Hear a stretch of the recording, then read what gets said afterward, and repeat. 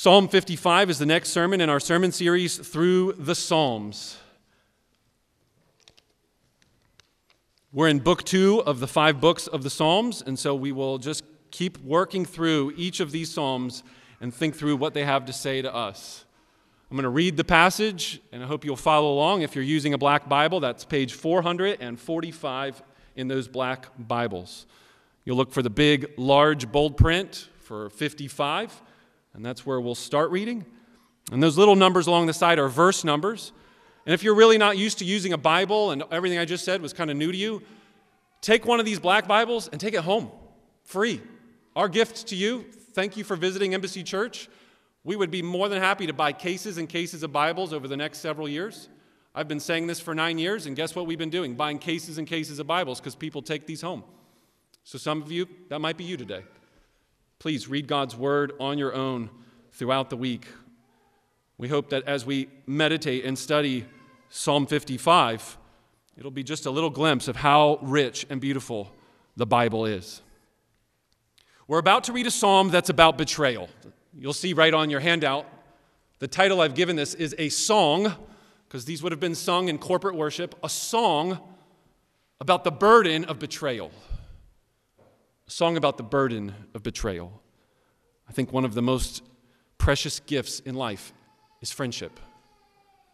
I think one of the best things about a church is when people take seriously investing in one another and not just attending on a Sunday for an hour and then checking out the rest of the week, but becoming friends, close friends.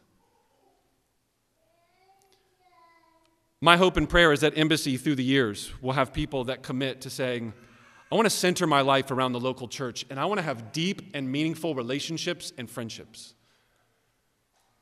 Sadly, though, some of us, we don't want those kind of relationships because of the hurt and pain that friends and family members have caused us by their betrayal.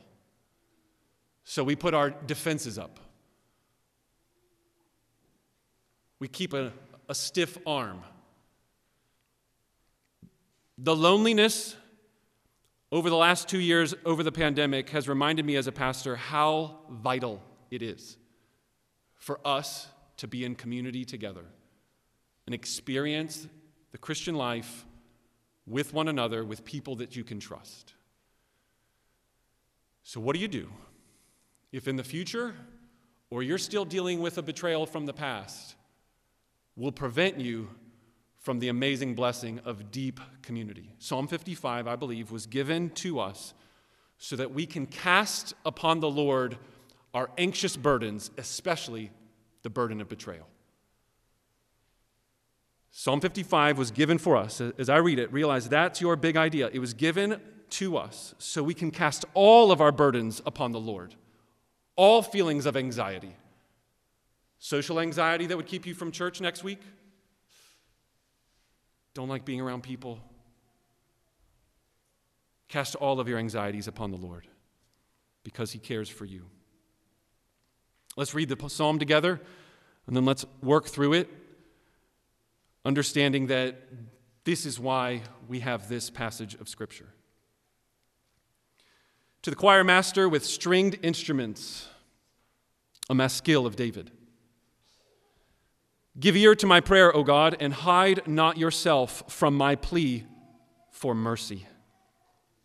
Attend to me and answer me. I am restless in my complaint, and I moan because of the noise of the enemy, because of the oppression of the wicked. For they drop trouble upon me, and in anger they bear a grudge against me. My heart is in anguish within me. The terrors of death have fallen upon me. Fear and trembling come upon me, and horror overwhelms me.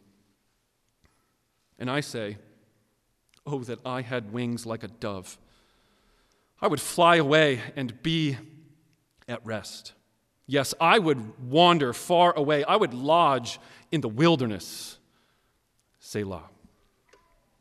I would hurry to find a shelter from the raging wind and tempest. Destroy, O Lord, divide their tongues, for I see violence and strife in the city. Day and night they go around it on its walls, and iniquity and trouble are within it. Ruin is in its midst. Oppression and fraud do not depart from its marketplace. For it is not an enemy who taunts me, then I could bear it. It is not an adversary who deals insolently with me, then I could hide from him. But it is you, a man, my equal, my companion, my familiar friend. We used to take sweet counsel together. Within God's house, we walked in the throng. Let death steal over them. Let them go down to Sheol alive, for evil is in their dwelling place and in their heart. But I call to God, and the Lord will save me. Evening and morning and at noon, I utter my complaint and moan, and he hears my voice. He redeems my soul in safety from the battle that I wage, for many are arrayed against me. God will give ear and humble them, he who is enthroned from of old. Selah.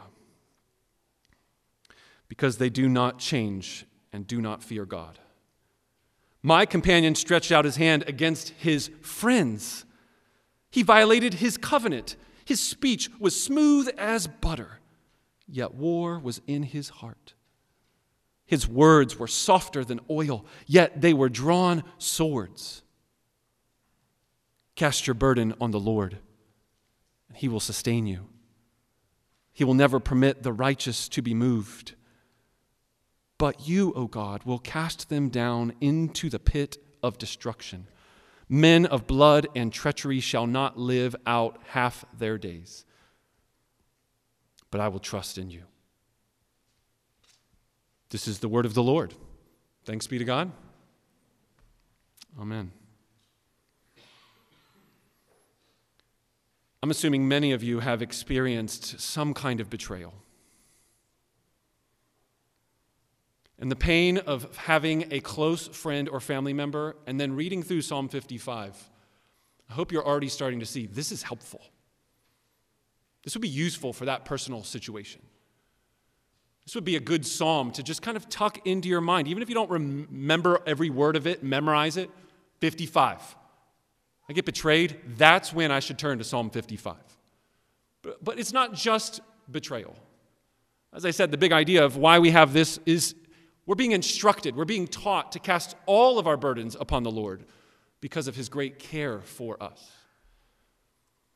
And I think that the thing that really hurts the most when friendship and when relationships and when anxiety, even if it's not dealing with betrayal or relational anxiety, is that feeling of loneliness. And that's one of the things I've been contemplating all week, and therefore, I would like to say repeatedly to you all, remember Psalm 55 when you're feeling anxious and burdened and lonely and betrayed, and read it, but don't read it alone. First, don't read Psalm 55 alone because it's in a collection. Don't read it alone. It's in a collection. Notice that our psalm begins with, to the choir master with string instruments, a maskil of David. It's in a collection called Book 2 that begins in Psalm 42, but this is a collection within a collection. Look back at Psalm 54, to the choir master with stringed instruments, a maskil of David. Look at Psalm 53, to the choir master according to Mahalath, a maskil of David. Look at Psalm 52, to the choir master, a maskil of David. And that's where our collection begins and ends. Psalm 52, 53, 54, 55. A 4-psalm collection, all with this heading, a maskil. And I've mentioned in previous weeks, I believe that it means a word of instruction. A word of instruction from a man's personal life. And so, don't read it alone. It's in a collection to instruct the people of God, to sing and corporately worship together with this word. But realize that this collection is put together probably not by accident. Anybody want to just think, hey, maybe there's a reason these 4 psalms are together? 2 quick observations. Don't read it alone. Read it as a collection. You might start to notice a little bit of a theme. The theme of betrayal. How did Psalm 52 begin? Doeg the Edomite snitched on David and told King Saul where he was. Psalm 53, no superscription about setting, but we hear this awful, terrible description about the wickedness of men. And sandwiched around that is another betrayal moment. The Ziphites. Last week we considered Psalm 54. In Psalm 54, we saw that one of David's own tribe's people, the Ziphites, so these are like his neighbors, went and told King Saul where he was. On a separate occasion, Doeg the Edomite and then the Ziphites. And now, Psalm 55. If you read them as a collection, you'll see this theme kind of run through all four of them. Wickedness and betrayal about people that David thought were his enemies. That's understandable. But what about his own neighbors? And then climactically in our final Maskil psalm, my own friend, my companion, somebody I trusted. Notice that little theme, and don't read Psalm 55 alone. Read all of them together. And you'll actually have a richer, more fuller feast when you're dealing with betrayal. Second observation about the collection piece. Don't read it alone. Read it in a collection. Notice the bookends between 52 and 55 and this idea of the deceit of one's tongue. So if you look over to 52, look at the first few verses. Why do you boast of evil, O mighty man? The steadfast love of God endures all the day. Your tongue plots destruction like a sharp razor, you worker of deceit. You love evil more than good and lying more than speaking what is right, Selah. You love all words that devour, O deceitful tongue. That's how our collection begins, and how does our collection end? Psalm 55, verses 20 and 21. My companion stretched out his hand against his friends, and he violated his covenant. His speech was smooth as butter, yet war was in his heart. His words were softer than oil, yet they were drawn swords. Flattering, kind, happy words buttered him up until he eventually used his words as a dagger and betrayed him. 52 to 55 is a collection. Don't read it alone. Point 2. Don't read Psalm 55 alone. Read it in context of the history of what's going on. It's a psalm of who? Of David. And we've already been seeing in this little mini collection of Maskil psalms that David's on the run. People are chasing him. They're trying to kill him. So when he's talking in Psalm 55 about enemies and his life and the fear that he's experiencing, don't just read those in isolation. Read them in the history of the story of David. Or to put it another way, when do you think David wrote Psalm 55? Honestly, he could have wrote this dozens of times in his life. But the best guess is when David was experiencing the betrayal of his friend Ahithophel. Ahithophel. It's a mouthful. All of these are Psalms of David. There's this theme of betrayal, and several different times he's betrayed, even in just these Psalms, in the history of them. But there was one time when David's trusted advisor, David's man that he called his right-hand man, the guy that he turned to for counsel. Does that fit our context of Psalm 55? I sought counsel with you. You helped me for decades. You were my friend. Ahithophel, when you read in the story of David in 2 Samuel 15:12, hear this one little verse. The history of Psalm 55 might perhaps be this one verse. 2 Samuel 15:12. And when David's son Absalom, pause, David's son Absalom is very angry because of the way an incest incident happened, and he wants David dead. There's a lot more to that story, if you could imagine. Back to the scripture. And while Absalom was offering the sacrifices, he sent Ahithophel the Gileonite, David's counselor, from his city Gilah. And the conspiracy grew stronger, and the people with Absalom kept increasing. In other words, David's son, worked together with David's best friend, his best man at his wedding day, that guy. And now his son and his best man are conspiring to kill David. You think when David feels that, hears that news, that might affect him? That he might feel afraid? That he might feel angry? That he might feel bewildered? Don't read Psalm 55 alone. Read it in the history of the life of David and see if that does not start bringing forth more 4D, 3D kind of clarity to what's going on in Psalm 55. So don't read it alone. You might start realizing that the collective reading, that was point one, strengthens the historical reading. Who's Ahithophel? Bathsheba's grandfather. Who's Bathsheba? Read Psalm 51, when David sins by committing adultery with Bathsheba and then murdering Bathsheba's husband. Psalm 51, David and Bathsheba. Psalm 52 to Psalm 55, betrayal, betrayal, betrayal from Bathsheba's grandfather. Maybe you shouldn't read these Psalms alone. Read them collectively. Read them historically.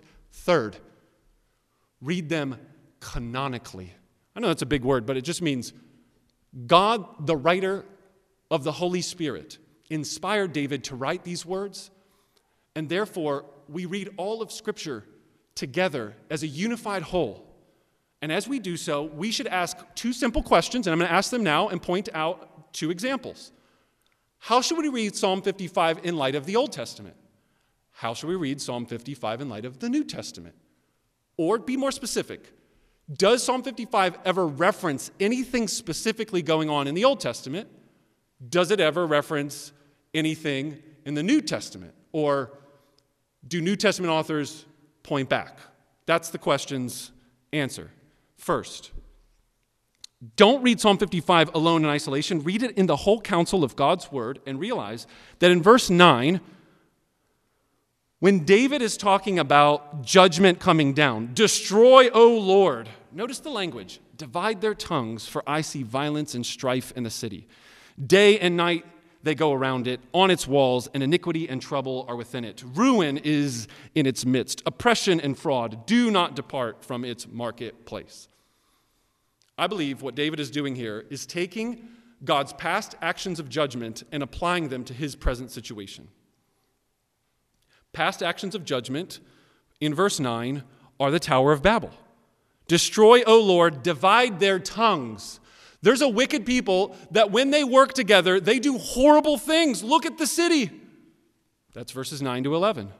And so he's saying, oh, I know that the first major city in the Bible is this city called Babel. And by the power of their words and their tongue, they work together to rebel against God. And so he's saying, God, I know what you did in the past. I want you to do it again here now. I think that's how you should read this canonically. The Old Testament is referencing itself. And therefore, if any of you start to get nervous, like, wow, are we allowed to pray like this? Are we allowed to say, destroy my enemies? If you feel nervous about that, I think that's good, you know? But throughout the Psalms, they repeatedly talk this way. And I think if it's a maskil, it means that it's instructive. But more specifically, I think it's more instructive when you read the psalm in light of its Old Testament context. And he's simply appealing, God, I know what you're like. I know that you hate evil. I know that you punish those who use their tongues for evil. So I'm appealing to your character based on the past history of your works. And if the Tower of Babel one, you're like, I'm not so convinced. I got a second example. And it's probably the one that if you were to read Psalm 55 slowly and carefully again later today, you'd be like, what do we do with this passage? Let me explain. Look your eyes down to verse 15.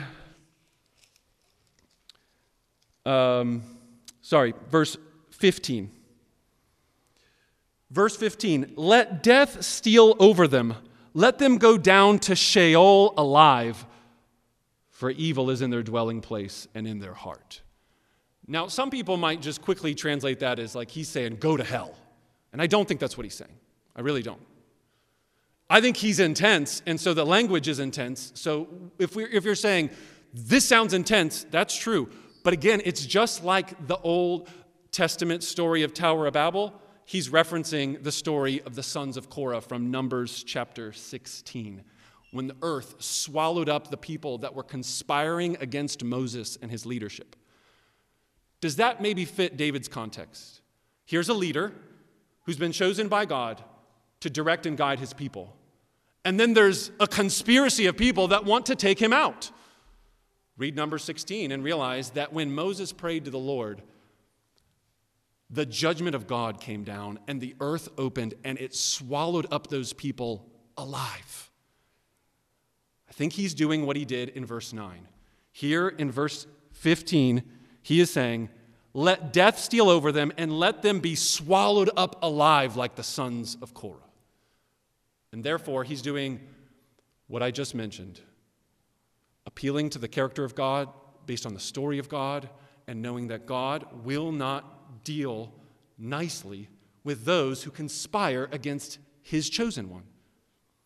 He will judge them. And so by reading the Old Testament references, Psalm 55, if not read in isolation, but read in context of the whole Bible, might be a little bit more understandable. Second question about canonical reading. The canon of Scripture, by the way, that's what I mean by canonical. Canon meaning a collection of all these books that we have made a rule to say the 66 books of the Old and New Testament is our canon or rule. It regulates, this is the Word of God.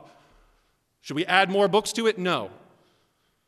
So the New Testament, does it ever reference Psalm 55? I think the answer is yes.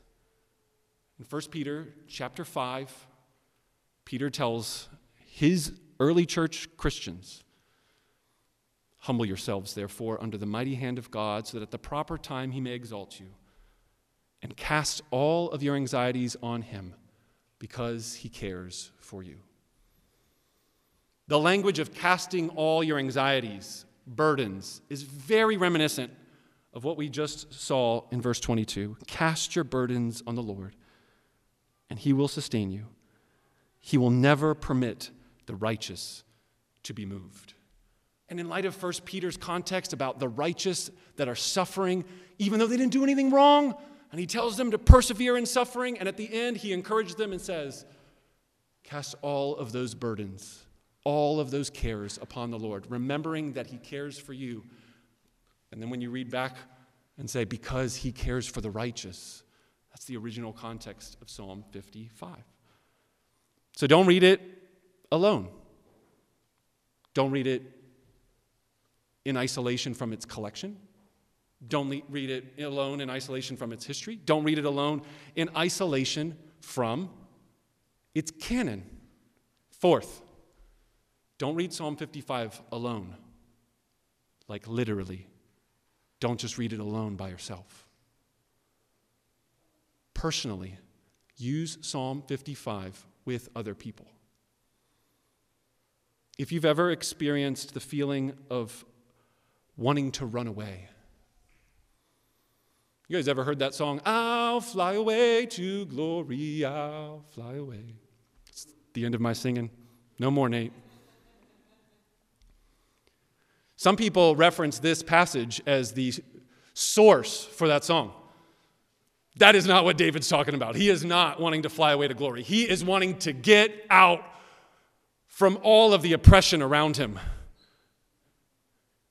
Have you ever felt so overwhelmed by your circumstance? The only thing you could think of is, I just want to run. I want to get away.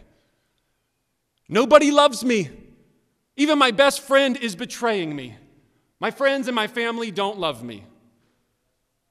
Brothers and sisters, guests and visitors, the Bible is written in human history, and the Psalms tell us about every thought and emotion you could ever experience. Read it personally, but read it corporately. This is a heart-wrenching personal expression of poetry in the darkness of dark days. So I believe this will be useful to you, but I believe it will be more useful if you read it collectively with the people of God. So I want to pause and just illustrate this with my own life. We're very close to the 1-year anniversary of my mom's death. And the last year has not been easy. Some of you know even just the big highlights, that after dealing with grief and pain and struggle in our extended family, then right before Easter, I get thrown into the hospital with a big blood clot in my shoulder and told, you need a pretty invasive surgery. I told some of my friends in the darkness of those days, it felt like I was down and then I just got kicked. That's what it felt like emotionally. And this last week, I was reminded yet again of the power of corporately, collectively sharing with someone else your burdens and bringing them to the Lord. So earlier this week, I didn't even realize the amount of deep angst, turmoil, and pain until I literally said words out of my mouth. And some of you, therapeutically in your own heart, you're too individualistic and you're too isolated, and you need to read God's word out loud with other people and share your burdens and cast them on the mercy of the Lord. I just know afresh that experience must have happened to help prepare all of us, but I'll just say from the deep bottom of my own heart, this was helpful. This was tremendously therapeutically healthy. I didn't even realize the kind of hurt that's been storing up over the last year. But then I said it out loud in the context of the people of God. And then I was able to bring and cast these burdens before the Lord. Do not read Psalm 55 alone. You're not alone. Why are we here together? Why not just stay at home, listen to the podcast, and read your Bible alone? Why is it good for us to gather together? Why are we a church? Why does membership matter? So that we can cast our burdens upon the Lord. Why does Psalm 55 exist? Because David's personal experience is meant to instruct the people of God to cast the burdens that they have to God. Brothers and sisters, I just want to plead with you and encourage you that this is helpful. And guess what happened? My burdens didn't go away. And I've tried to say again and again, it's not that when you pray to God immediately, everything's better, as in your circumstances changed. But man, things are better. This week has been better, as if this burden that was down in my own heart was lifted as I threw it before the Lord and entrusted it to Him. Don't read Psalm 55 alone. Read it out loud with the people of God as it was meant to be done. And share your burdens with one another, even if you're afraid. If I share that kind of personal thing with someone else, they might betray me. Isn't that the reason why we don't actually share what's going on? At least for a lot of us. Fifth and final reason, fifth and final encouragement, why you shouldn't read it alone, and why you can trust that even if someone takes that precious information of the deep, darkest parts of your heart and use it like a sword, like David's councilman. You thought you were my friend. You just stabbed me in the back. Don't read it alone, because you can read this psalm with Jesus Christ. The entire sermon series is called The Songs of Our Savior. I'm like 100% convinced Jesus read all of the Bible, like he knew it really well. And therefore, I believe he read Psalm 55. And I don't think he just read it. I think he read it collectively with the people of God in worship.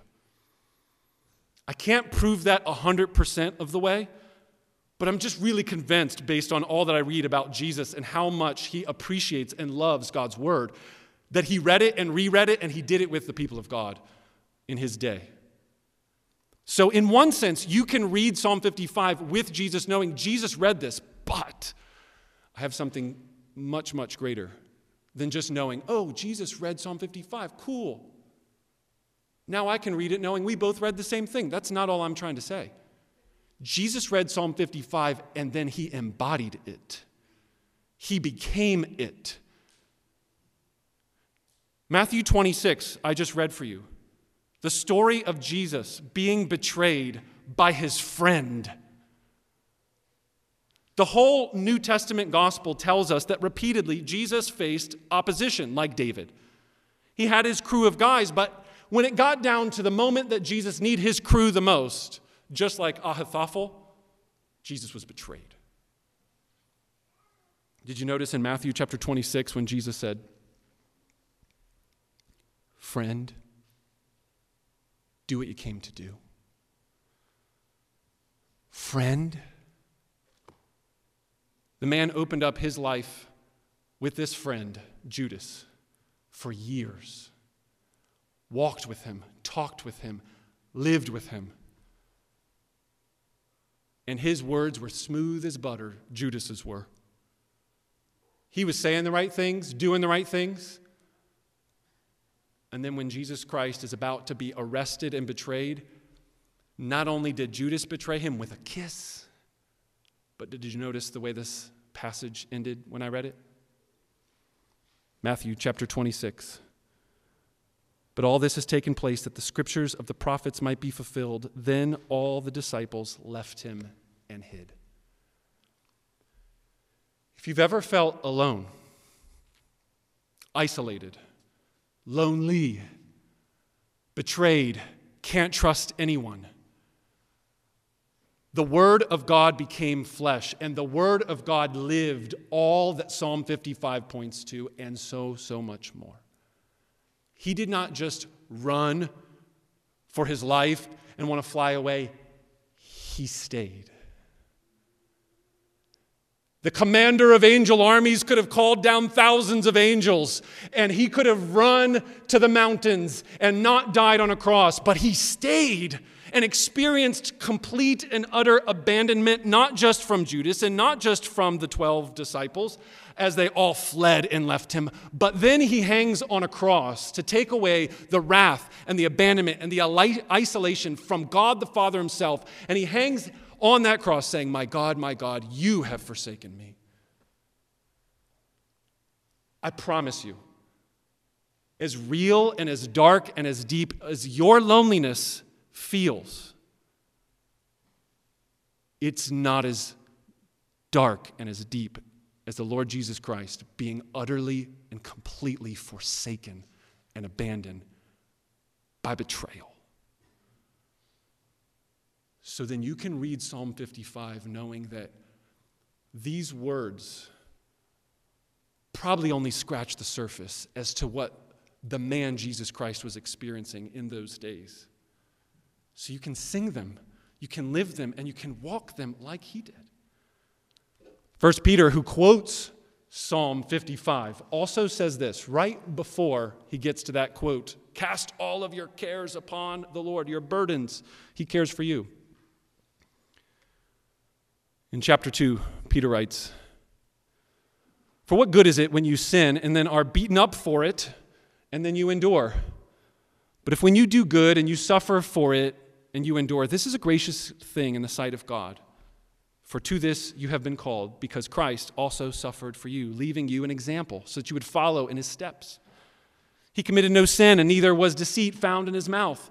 When he was reviled, he did not revile in return. And when he suffered, he did not threaten, but he continued to entrust himself to the one who judges justly."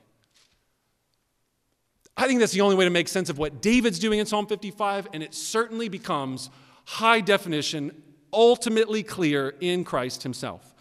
Our psalm ends with, "But I will trust in you." And there Jesus is after being betrayed and after having lies thrown in his face and after suffering repeatedly. He did not threaten back. He did not revile in return. There was no deceit in his mouth. He committed no sin and trusted the one who will judge justly. And that's our example. So read Psalm 55 and take all of the examples and lessons as you read it alone and with other people, as you read it in history, as you read it collectively, follow Jesus and the example he sets of living out this psalm. But it's even better than that.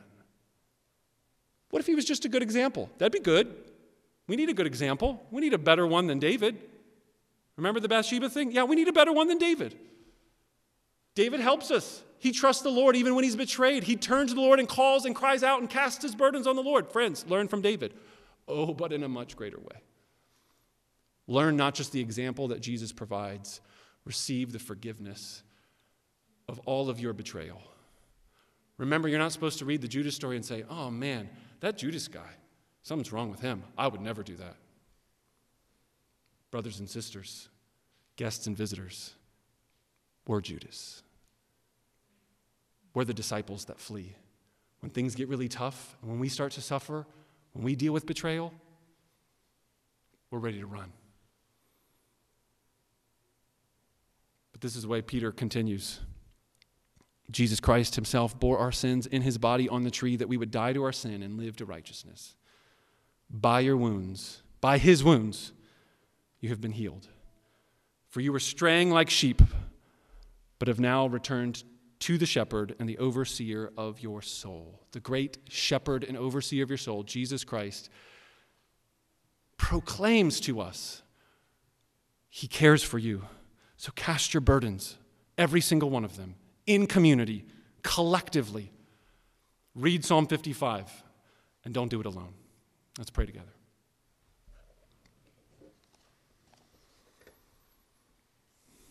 Our Father in heaven, we do now come in the name of Jesus. And we do so because he is our high priest, our mediator, and he is our only hope. We want to pray that through your Holy Spirit, we would be able to entrust ourselves to you, the one who judges justly. We have seen through the past, and even in Psalm 55, that you will punish the evildoer, the wicked. You've done it in the past, and we can have confidence that you will do it again. And so we ask that there would be justice where there is injustice. There would be truth where there is deceit. But more importantly, Lord, we pray that for those of us that know ourselves to be the ones who have been deceitful and unjust and wicked and betrayed,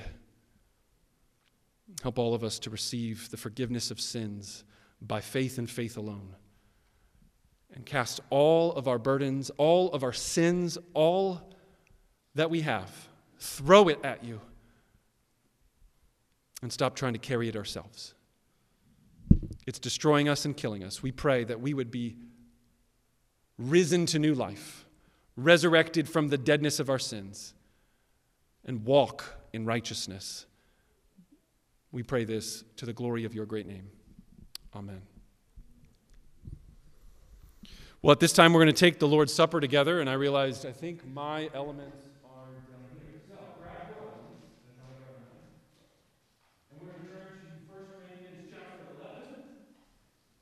And if you want to open up the top and get the element of the bread ready, if you're a believer in the Lord Jesus Christ, you have repented of your sin and trusted in Christ alone. Or as we sang just a few minutes ago, do you know that you were once an enemy, but now you can be seated at his table?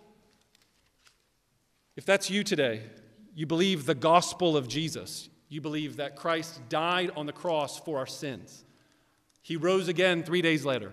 He ascended to heaven, and he pours out his Spirit so that we can participate by faith in trusting that the one who we've betrayed, he experienced rejection and abandonment and forsakenness, so we could be accepted, reconciled, forgiven. The bread and the cup, we do this collectively. We do this together. In 1 Corinthians chapter 10, we're told that the bread is a symbol of the one loaf. Therefore, my beloved, flee from idolatry, and I speak to you as sensible people, and judge for yourselves what I say. The cup of blessing that we bless, is it not the participation in the blood of Christ? And the bread that we break, is it not a participation in the body of Christ? For there is one bread. We who are many are one body, for we all partake of the one bread. In just a minute, I'm going to read for you the words of Jesus from 1 Corinthians 11, as they're quoted here. But know that as we eat the bread together, we are all collectively saying we are one in Christ.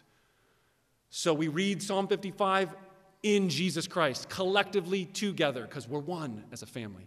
And that's what this thing that we're doing is really all about. For I received from the Lord Jesus what I delivered to you, that the Lord Jesus, on the night when he was betrayed, he took bread, he gave thanks, he broke it. He said, "This is my body which is for you. Do this in remembrance of me." Let's take and eat.